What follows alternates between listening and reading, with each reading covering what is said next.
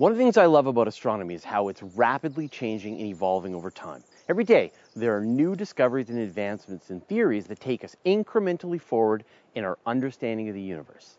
One of the best examples of this is dark matter, mysterious and invisible, but a significant part of the universe and accounting for the vast majority of the mass out there.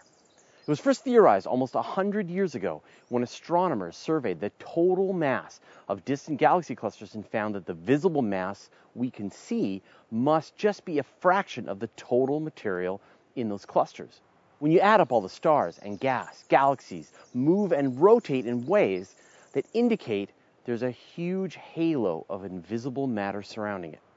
Some of the best evidence came from Vera Rubin and Kent Ford in the 60s and 70s when they measured the rotational velocity of edge-on spiral galaxies. They estimated that there must be about 6 times as much dark matter as regular matter. Dark matter became a serious mystery in astronomy, and many observers and theorists have spent the last half-century trying to work out what it is. And dark matter hasn't given up its secrets easily. Originally, astronomers thought it might not actually be invisible mass, but a misunderstanding of how gravity works at the largest scales. But over the last few decades, techniques have been developed using the gravity of dark matter itself to measure how it bends light from more distant objects.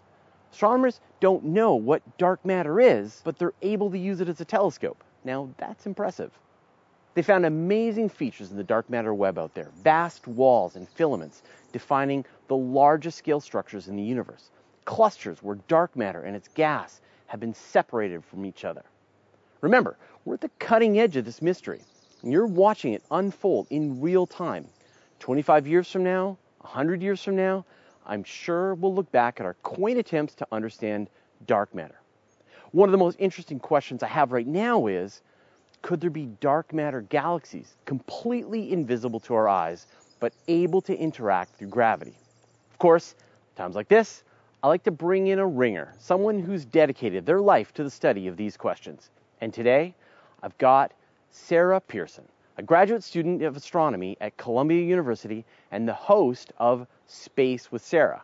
Sarah studies the formation and interactions of dwarf galaxies surrounding the Milky Way to understand how galaxies built up at the earliest times in the universe and form the largest galaxies we see in the present day. Sarah, welcome to the Guide to Space. Hi, Fraser. Thanks. So can you talk a little bit about how astronomers map out the distribution of dark matter in the universe? Yes, definitely. So that is a hard question because as you just explained, we actually don't see the dark matter. But one assumption about the universe we live in is that the light matter or baryonic matter, for example, that you, me, and stars and planets consist of, and also galaxies, that they kind of trace out where the dark matter is also located. So one assumption is that the kind of light matter follows the dark matter.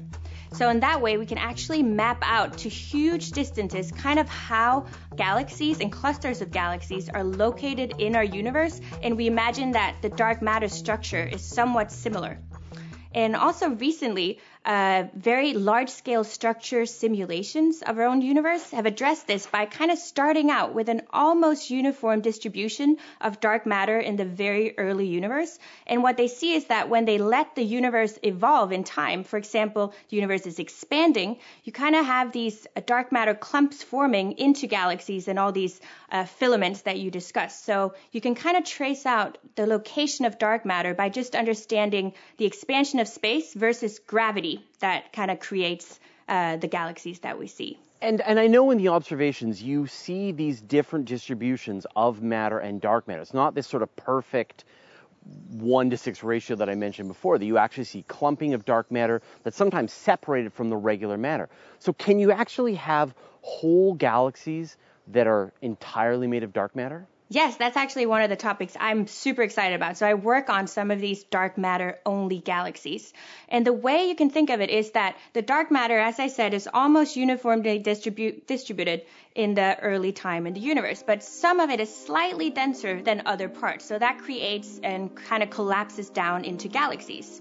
And a lot of those galaxies will actually be a lot smaller than the Milky Way. But because they're so small, they have a hard time actually holding on to the matter within them.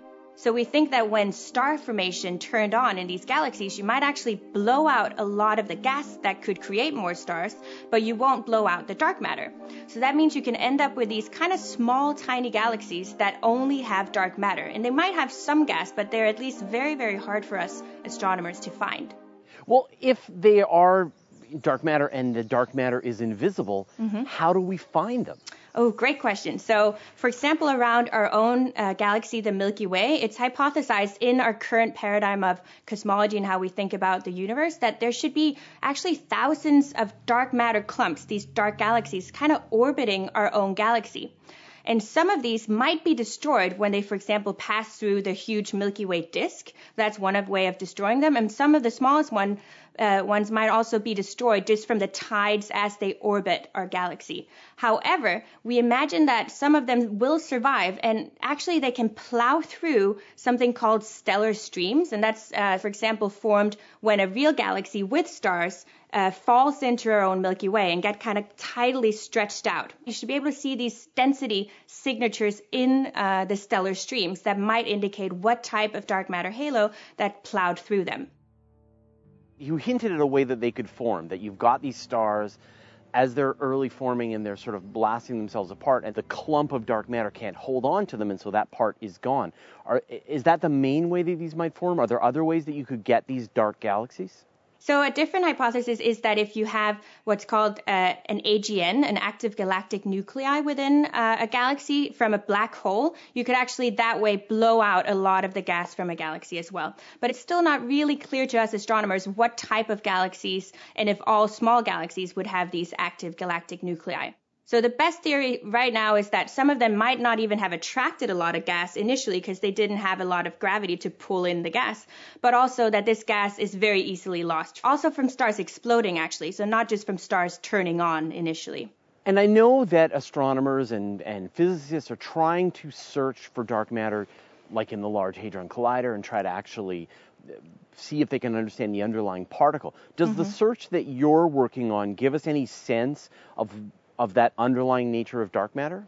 Yeah, also a great question, because, for example, if dark matter is cold, so the cold dark matter paradigm is very popular right now, which states that dark matter might be a very massive, weakly interactive particle. When we're saying warm or cold dark matter, we're referring to also how fast it's moving.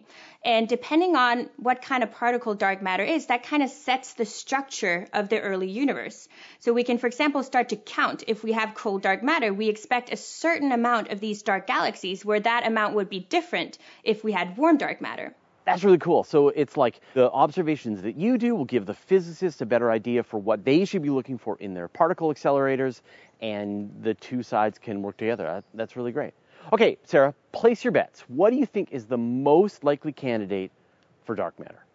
Yeah, so I still think this is a hard question, and I'm not sure if the particle physicists yet think that we're actually helping them, because we're kind of still approaching things from different sides. But we'll see. So I still think it's going to be one of those weakly interactive massive particles that we just haven't detected yet. All right, well, thank you so much for joining me on the Guide to Space today, Sarah. I really appreciate you explaining these dark matter galaxies to us. Yeah, thank you so much for having me. Well, there you have it. Dark matter is strange stuff. We still don't know what it is, but we can see how it moves, interacts with matter through its gravity, and we can see how it can form entire galaxies of just dark matter. Big thanks to Sarah Pearson. If you haven't already, go and check out her YouTube channel, Space with Sarah. She's covering big topics like wondering when the sun will shut off, how big the universe is, and how galaxies can collide in an expanding universe. I'd love to hear your ideas and concerns about dark matter. Any ideas for new shows? Let me know your thoughts in the comments. In our next episode, that fusion episode I mentioned that was coming up. Apologies in advance. I got a collection of awesome collaborations like this one. I'm just going to play havoc with my release schedule.